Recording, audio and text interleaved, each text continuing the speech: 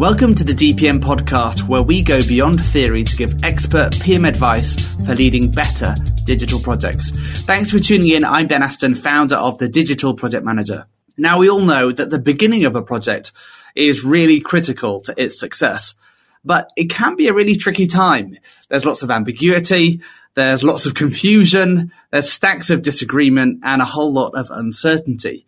As PMs, it's our job to get the project moving and to keep it moving, and bonus points if we actually start leading that project in the right direction. But what can we actually do to make sure we do set sail in that right direction, that we start things off right? And that's what today's podcast is all about. So keep listening to find out how you can make your projects start right. This podcast is brought to you by Clarizen, the leader in enterprise project and portfolio management software. Visit clarizen.com to learn more. Now, today I'm joined by Suze Haworth. Hi, Suze. Hi. And Suze is one of our resident DPM experts at the Digital Project Manager. She works as a freelance senior digital project manager in London. And Suze, why don't you just tell us a bit about some of the projects that you've been working on recently? Yeah, so I'm actually a freelance PM. So I recently, a few weeks back, finished a contract, but it was quite a long-term contract at an agency. But I had two kind of key roles there. So one was more of a program director role across an account. So that was for Specsavers, which is a really sort of big retail glasses brand in the UK, and they're also sort of in the Nordics and Australia. And that was managing a senior PM and across sort of all the creative and UX for digital for Specsavers. So that was quite sort of big program of work. And then also I was working on a project for IKEA. So that was a project to design and build a kind of prototype for a design system for the brand. Cool. So Specsavers, that's more of an e-com and conversion optimization type project? Yeah, so it really depends on the market, but they actually don't tend to sell glasses online just due to sort of certain regulations. So a lot of it was driving people to book appointments and sort of go into the branches. But it's a lot of sort of conversion, optimization, as you say. Yeah. And what was tough on those projects? What are some of the challenges that you were dealing with the project itself, or the client or the team? I think it's always interesting for people to hear that other people have similar problems. So what was tough? Yeah, so with the Specsavers program of work, it was actually a really interesting time when I started that, because I started that in March, which was sort of beginning of the new year. And we actually moved to a completely new way of working. So previously we'd been working as a design agency alongside their development agency, and we'd been sitting within all their Scrum teams. So we had a pairing of a designer and UX sitting in each of their Scrum teams across their sort of work streams. And we decided to remove all our designers and UXers from those Scrum teams and kind of pull them out and sit them as one sort of team our side. And we then moved to more of a dual track process. So we were kind of running what we sort of called a discovery track almost above the delivery track, which was more of the sort of the Scrum based development team. And so we were doing a lot of it sort of gave us the room and space to do the user testing, the sort of exploration, sort of hypotheses and making assumptions and sort of testing them with users. And a lot more sort of research and data and stuff to feed into that. So it kind of gave us a bit more room for maneuver in terms of actually delivering things that the users wanted. So it was a really interesting time to kind of implement that new way of working and make sure that was sort of up and running and getting that sort of through. That was quite a challenge as well, but it was really exciting. So was your role then as I'm guessing whose role was it, the product owner? So you've got these two parallel work streams. One is for kind of strategy, UX and design. And I'm guessing they're the ones that there's user testing happening to identify user needs. And then those user needs are then prioritized, and then some of those get taken to kind of a UX and design stream, and then they drop down into development. Is that kind of how it worked? Yeah. So what we were finding is with the design and UX sort of pairing sitting within the Scrum is that sort of working in the 2-week sprints was really, and trying to sort of deliver within them was actually quite limiting for them. And a lot of time was spent on the more sort of technical aspects of it. So they ended up sitting on sort of long sprint planning meetings where they'd be sort of involved in sort of a smaller part of it, or they'd sit on, stand-ups and meetings where they were talking about bugs a lot, rather than thinking about the actual customer needs. Really, it was becoming a bit more sort of tech-led. So the decision to kind of remove them from that and working on sort of almost a track sitting above that was so that we had that adequate time, and it was still sort of quick turnarounds, but we had that time we'd kind of look at existing data or existing research or research that we'd done. And then we'd sort of identify some assumptions and then hypotheses of where we could solve customer pain points, I guess. And then we could start sort of doing some quick, either sort of UX design, prototyping, what sort of suited that particular need, and then get it in front of customers very quickly, and then they can validate that before it actually goes into delivery. So that was kind of a way to I guess, streamline the build. So we're not actually building things that customers don't want. So we're trying to validate design decisions and UX decisions prior to actually going into the sprints. So, and so we were still involving sort of technical people in the discovery track, but more in sort of just validating from a technical feasibility side once we sort of said this is what the customer wants and they like this kind of feature we've designed. So, yeah, it was kind of in an effort to streamline the process, but also a real push to delivering what customer need, what the customer needs, rather than what can be done. Yeah, you know what I mean? I think because I think this solves what is a challenge for many agencies who are trying to do Scrum. Yeah. Now, clearly, Scrum is not the only way to do an agile project, but generally it seems to be that that's the generally accepted rule that you have to do Scrum. But I think one of the big challenges that you'll find if you try doing Scrum within an agency is, well, what happens? What are UX and design supposed to be doing in the sprint? Are they? And there's one way to do it where either kind of UX and design are a couple of sprints ahead and of development. And then you're like, well, hold on, this isn't really, nothing's being finished. The idea of a sprint is that you're, at the end of the sprint, you're developing something that's shippable and that passes the acceptance criteria. And it's really hard to do that within a 2-week period, to go through strategy, UX design and build of a feature. So I like this idea of, hey, well, let's just run them as 2 parallel work streams.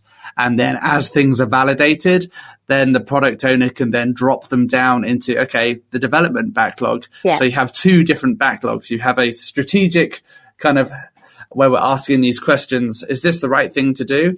And then we have a kind of, we know this is the right thing to do because it's been validated. Yeah. Now let's build it out. And I think that solves some of the challenges for sure. Yeah, exactly. And like I said, it just means that you're actually building features that you have validated that customers want. So it produces a lot less waste. It's a lot leaner, which can be a good thing, I think. Good stuff. Well, let's talk about project initiation and actually starting projects. And I'm curious to know for either the IKEA or the Specsavers project, were you involved at the beginning or not? Yeah, so with the Specsavers, this new way of working, and it was a retained team, so it was scoped for the year with a team shape. So I actually started once that way of working had sort of been initially loosely defined, and also the scope of work had been written. So this is kind of one of the challenges I do talk about in my article is picking up something or a project that has already started or has already been scoped by somebody else. So that one I kind of picked up quite soon after it had been scoped, but when the way of working had loosely been defined in a certain way, and when it started to be implemented, I found that it did need sort of tweaking, it did need sort of shifting around, and actually it did evolve quite a bit from what was originally proposed. Because, when you actually start working in a certain way, you do find things that don't quite work and that you need to tweak, you need to adapt as you go along. And then the IKEA project, it actually worked in stages. And again, actually, I didn't work on the stage one of the projects and came in at stage 2. So it had sort of kicked off prior to when I started. And I think that's often the case with projects that we'll pick up as PMs. We kind of pick them up often not quite at the start. But that can actually add to some of the confusion, right? As a PM, you're brought onto the project. Someone, it's kind of been handed over from business development or the account management team or sales, and you kind of inherit something that's been, kind of planned out, but not fully planned out. There's some degree of, uncertainty. So I think we can kind of imagine this as we're talking about project initiation. I think it is as much about, hey, when you've been handed over a project at some point in the project or right from the beginning. So let's talk about those things that you kind of mentioned in your article about the things that you need to manage. And you talk about managing the people, the process, and the product, and getting kind of alignment and clarity on that. So that's kind of who, how, and what. So let's kind of touch on, firstly, as you're kind of picking up these projects, you're kicking things off for the first time, or you've been kind of plonked on the project. From a people perspective, what are the things as you're initiating the project? What are the things that you're trying to do from a people perspective, in terms of working out the lay of the land, in terms of initiating the project, so things set off in the right direction? Yeah. So, As I see it, there's kind of a few core groups you need to think about, or people within a project. And sort of firstly, it's around your team. So who's going to be working on the project? So at a project initiation stage, you're defining, obviously, you're trying to book people onto the project and defining who's going to work on it. So it's important to kind of think about not only sort of who's available and who's free to book on the project, but also who is right for the project. So looking at their skill set, looking at the ways they work, sort of looking at the type of project you have and the type of client you're working with. It's really important, I think, just to, if you do sort of know your team members, to understand sort of who might work best and who might work well together on it. So, I mean, obviously that can be a luxury and it might be down to who's available, but it's a good thing to kind of think about up front. Because even if you are sort of having to use certain people on a project, being aware of how they work initially can help you down the line if there are kind of any issues. So it's thinking about the team who are going to be working on it and making sure, I think what's really, really important is making sure that the people working on it are going to be involved from the start. So from working for years and years with designers and developers and QA, etc., people on projects, is one sort of thing I found most of them, if not all, have hated, is if they're not part of a project from the start, don't know anything about it, and then they're just handed something when it's already been defined and decided on, and they're just told, oh, can you just design this? Or can you just build this? It's when sort of any kind of autonomy is taken out of it for them and they're just told what to do that it becomes quite a problem.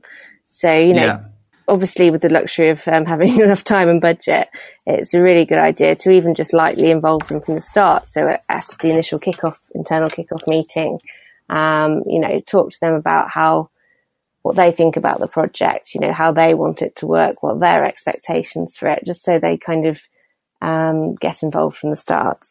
Yeah, I think and I think this kind of goes back to the resourcing part of it. So as much as you can upfront, resourcing the team that you need and want and getting them engaged in the project as early as possible. Say you get their buy-in, because I think people tend to react a bit when they inherit, as we do as project managers, when we inherit something that someone kind of thought about but didn't really have enough time to think about it properly. Yeah. And so they're like, hold on, why are we doing this? This isn't what I do. We want people to think, hey, yeah, this is my thing. Because when they've got that sense of ownership, they're rather than reacting to someone else's half-baked idea, we tend to get a much better result. Exactly, yeah. Yeah, so I was just going to kind of go on to thinking about the process, because that kind of ties into it as well, as we're thinking about, okay, so we've got our team, we know who our team are, and now how are we going to use that team to deliver the project? And you kind of touched on this as you were talking about the way that things kind of started out on Specsavers, but there's typically some kind of disagreement among the team about how the project should be delivered, about the process that you should be using, even the methodology and the tools that you should be using as well. So what do you do to kind of align the team and to kind of navigate through that disagreement that is almost inevitable? Yeah, so I mean, you're never going to probably find an ideal solution for a process that suits everybody in every single way. So you will get sort of tensions around that sort of whenever down the line of a project. So yeah, I think, I mean, it depends really. Sometimes you inherit a process, your agency or organisation already has a process that you need to use on a project, or the client might dictate it. If you get the luxury to set it yourself, that's great, because then you can try and find something that really suits the project you're working on, the client you're working with. But yeah, so if you've got a project process, it's good to kind of get at an internal kickoff meeting. If you're talking through a project process that is already defined for the project, then talking it through and explaining it and why you're using it to the team members is quite sort of good. Try and get their buy-in at least early on. But also sort of, I think it's really important to adapt process as you go along. So you should never try and rigidly stick to something if it isn't working. You need to be able to adapt and sort of move it forward. So, you know, making sure that your team understand that if there are issues that they have with the process, with the tools they're using, with the ways that you're communicating, anything like that, that they should raise it and be open and honest about it. And then, you know, you can look at ways that you can mitigate that and adapt and move things along. Yeah. And I think that kind of flexibility, I think, is what's the key to success there. Because I think often project managers or even teams, people on the teams can be like, hey, no, that's not how Scrum works, or no, that's not Agile, or no, that's too waterfall. Whereas actually it doesn't really matter what it is or what it isn't. What matters, I think, is what's best for the team, that works for the project, that works for the client. And I think the key is not being dogmatic about one way or the other. But hey, with the team that we've got, with the work that we need to do, what's the best way that we can deliver this? Exactly. And in some ways it is reinventing the wheel. But I think the reality is with the projects that we do, and they're all different. And so trying to apply a kind of single process or method for everything is really, really tricky, unless you're doing some kind of maintenance work or kind of ongoing little feature updates, things like that. Then it makes sense to standardize things. But if you kind of dumped on a new project for a new client, I think it's fair game. Yeah. So, thinking about then, so we've talked about, we've talked about kind of setting up the team and the stakeholders. We've talked about, what we need to manage in terms of how, about kind of navigating around process and being flexible. But in terms of the beginning of the project, I think the what we're actually doing and what we're actually delivering, can be one of the trickiest things when there's, you often inherit a very loose scope of work from a sales team or a loose set of requirements for the client. So what's your process of, again, trying to kind of clear away the ambiguity around the project or the product and actually getting to, okay, let's agree that we're going to deliver this thing. How do you get to that point where you get to a place where things become black and white, or at least less grey, over what you're actually going to deliver? Again, it depends on the type of project. Ideally, I think you don't want things to be too strictly black and white at the beginning of a project, because things change so much that, you might end up with something completely sort of different happening down the line. So, I do prefer sort of scopes that do allow for change, and do allow for sort of the deliverables not to be completely fixed up front. But, you can get projects obviously that are very fixed up front, but in order to determine that, you need to start having conversations and getting clear requirements from your client. So, talking to them, making sure that you sort of understand, what their user needs are, what the business needs are, and really understand the context, for your project, basically.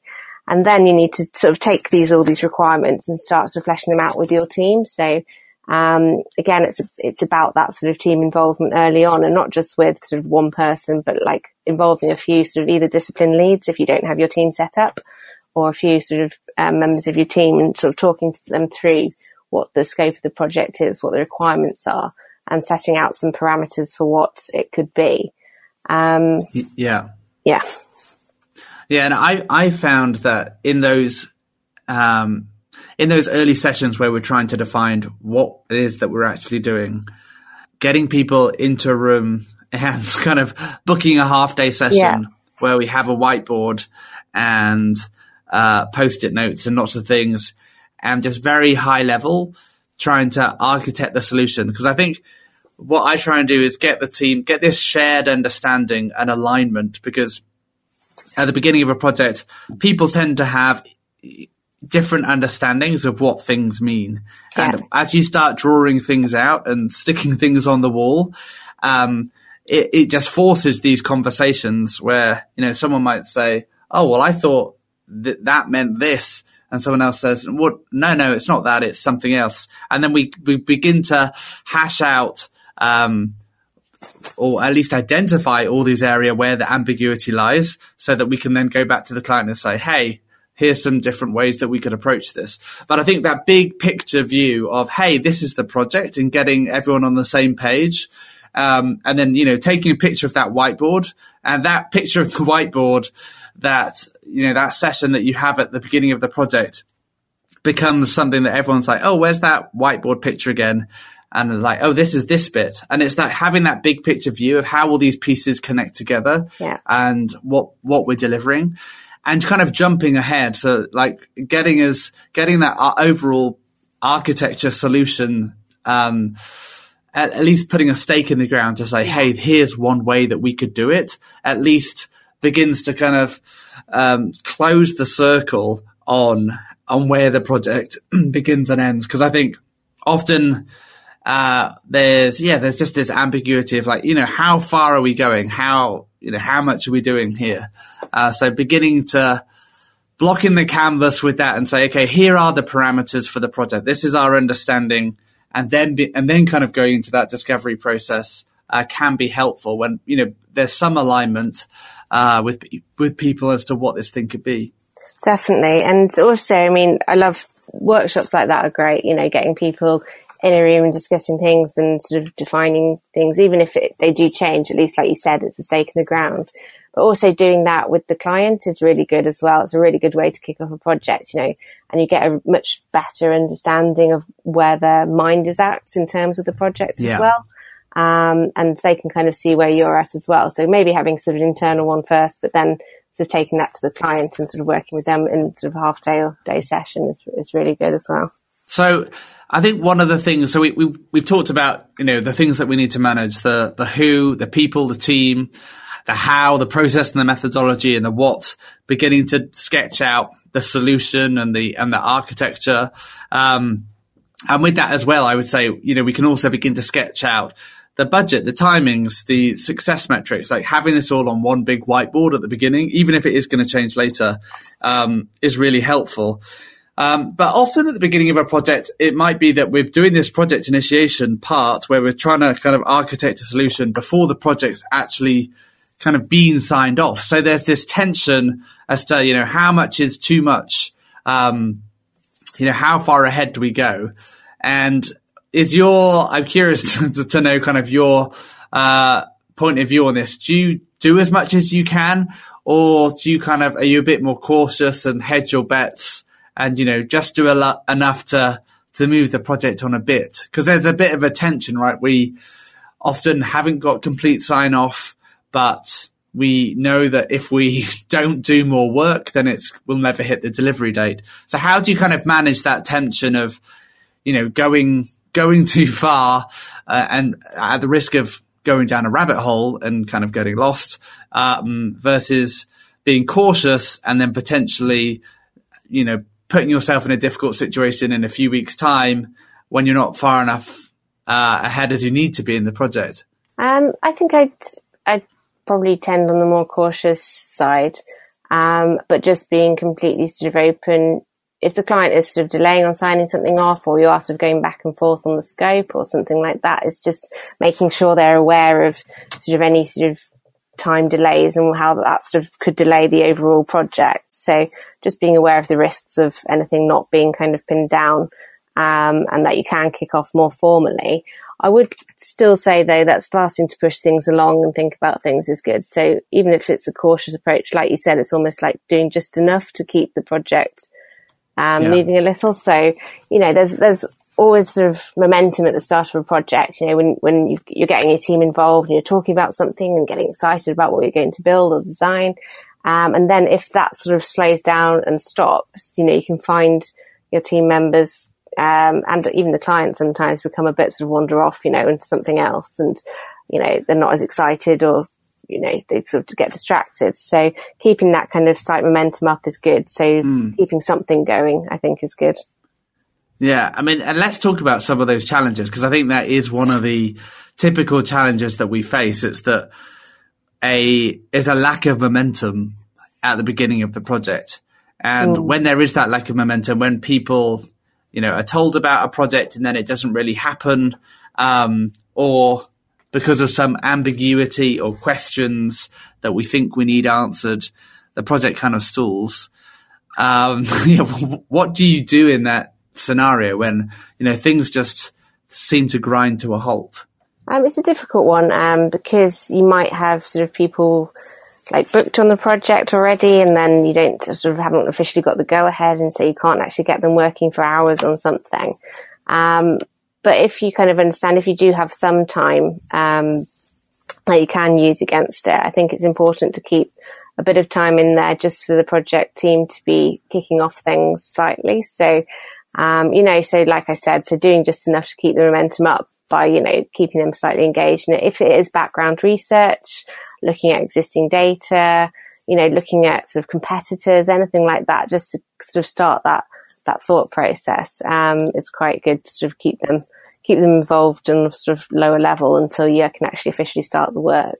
Yeah. And I think even just having a meeting with the team, just a quick meeting, can sometimes help as well, where you're like, hey guys, I know that we thought this would be kicking off this week. It's not kicking off this week, but here's the latest. And exactly. keeping the team engaged, so it doesn't completely fall off their radar. There's nothing worse, I think, than just going completely quiet on something and then just sort of 3 weeks later or a month later popping up and saying, oh, great, now we can start, keeping them involved in what you're talking about with the client, in the background is great, telling them sort of what's going on, if there is a reason for the delay, when it's going to start, what we can do in the meantime. So just keeping the conversation going. Yeah. And let's touch on, I think, one of the things that I think a lot of project managers will face, and that is, picking up a project midway through. And so this is where we're kind of inheriting somebody else's plan for people, process, and product, but then it becomes our responsibility to deliver on it. Yeah. What are your tips for, making sense of the madness there? Yeah, it's probably one of the biggest challenges, because actually most projects you don't tend to be involved in from the very, very start, which is kind of more at pitch level, or, when the sales team are sort of defining it, that often gets dealt with either by more of a sort of head of project management or delivery, or sort of other members of the team. So actually a lot of projects that you end up working on do come from somewhere else and do have certain expectations that have already been set. So often I found I'm working to predefined costs that have all been agreed, with a very loose scope, but then having to sort of retrofit that to the budget. So often you will find yourself picking up something that someone else defined. But so I think it's about taking those parameters that you already have, and sort of working out where there is flexibility, where there is sort of room to maneuver. So if you have got a cost already defined for you, then you look at the scope and you look at what you can deliver and make sure that's realistic, even if it means a conversation like about it, if that you think that it has been oversold. So if there is sort of too much for that cost. You need to be realistic about things and what you can deliver, else you're not going to be able to deliver. So, sort of looking at where you can be flexible with things, where you might need to have conversations around scope or timings to make them sort of work. But yeah, if you're picking up a project midway through, so it's already been kicked off by another PM, I think the two sort of core important things to do are just to get as much information as you can about the project, about what's happened, about, what's been delivered so far, the client, etc. So getting as much information as you can, and then kind of almost resetting. So, have another mini kickoff, even if it's midway through the project, get your team members together, have a meeting with the client, make sure you're understanding sort of that this is a reset point and you're sort of kicking off again with you. I think that's quite important, because even if people feel like they've already done this once, it's still a great way to kind of push on the project and to understand what's gone on and to understand what hasn't been working, what can sort of work a bit differently, or what should carry on. And it doesn't need to take too long. So I think that's quite important. Yeah, I think that reset, having the confidence to have a reset, I think is a really powerful thing, because I think sometimes you'll come onto the project and really not know anything to begin with, but actually you beginning to ask these difficult and potentially stupid questions will probably and nearly always open up a whole load of ambiguity about things that other people in the team also have. And so there can be kind of, as a project progresses, people start making assumptions again that aren't often documented. And although you can kind of start off, and we talked about this whiteboarding session, but people's understanding begins to diverge again. So having that reset where you're like, okay, this is going to be a stupid question, but how does this thing work, and how does that connect with this other thing we're building? You'll almost undoubtedly kind of open up issues and things that no one's really thought of yet, or challenges that were kind of latent that needed to be dealt with. So it can be a really useful thing to do. Yeah, and definitely never be afraid of asking loads of questions. I've always kind of said that, and I say that to newer PMs. It's just ask questions. Don't be afraid of sounding stupid. It's much better to ask those questions and find out what you need to know, rather than sort of sit quiet and then have a surprise later on. So yeah, just ask a lot of questions. Yeah, I think that's such sound advice. And I think for project initiation as a whole, I think the art of initiating projects well really comes down to that communication part of it. It's asking the difficult questions that no one really wants to ask, and that everybody kind of knows it's a difficult question, but it's having the confidence to ask difficult and awkward and annoying questions, because that's where you begin to get to some clarity, and that's where if you can begin to define things, the project's going to go a lot more smoothly, and there's going to be a lot less wasted work or effort as people kind of begin to get this clarity around that North Star that everyone's heading towards. So, Suze, thanks so much for joining us. It's been great having you with us. It's been great being on. Yeah, and as one of our DPM experts, Suze is going to be making an appearance in our upcoming course, which starts in February. It's called Mastering Digital Project Management, and it's a 7-week crash course that includes interactive video lessons, panel discussions, and the option of coaching sessions too. So if you're wanting to understand more about how to do project initiation better and kick off projects right, head to dpmschool.com and get yourself signed up before the course fills up. And if you'd like to just contribute to this conversation around project initiation and how we do that better, comment on the post, but also head to the resources section of the digitalprojectmanager.com to join our Slack team. And you'll find all kinds of conversations about project initiation and managing projects there. But until next time, thanks for listening.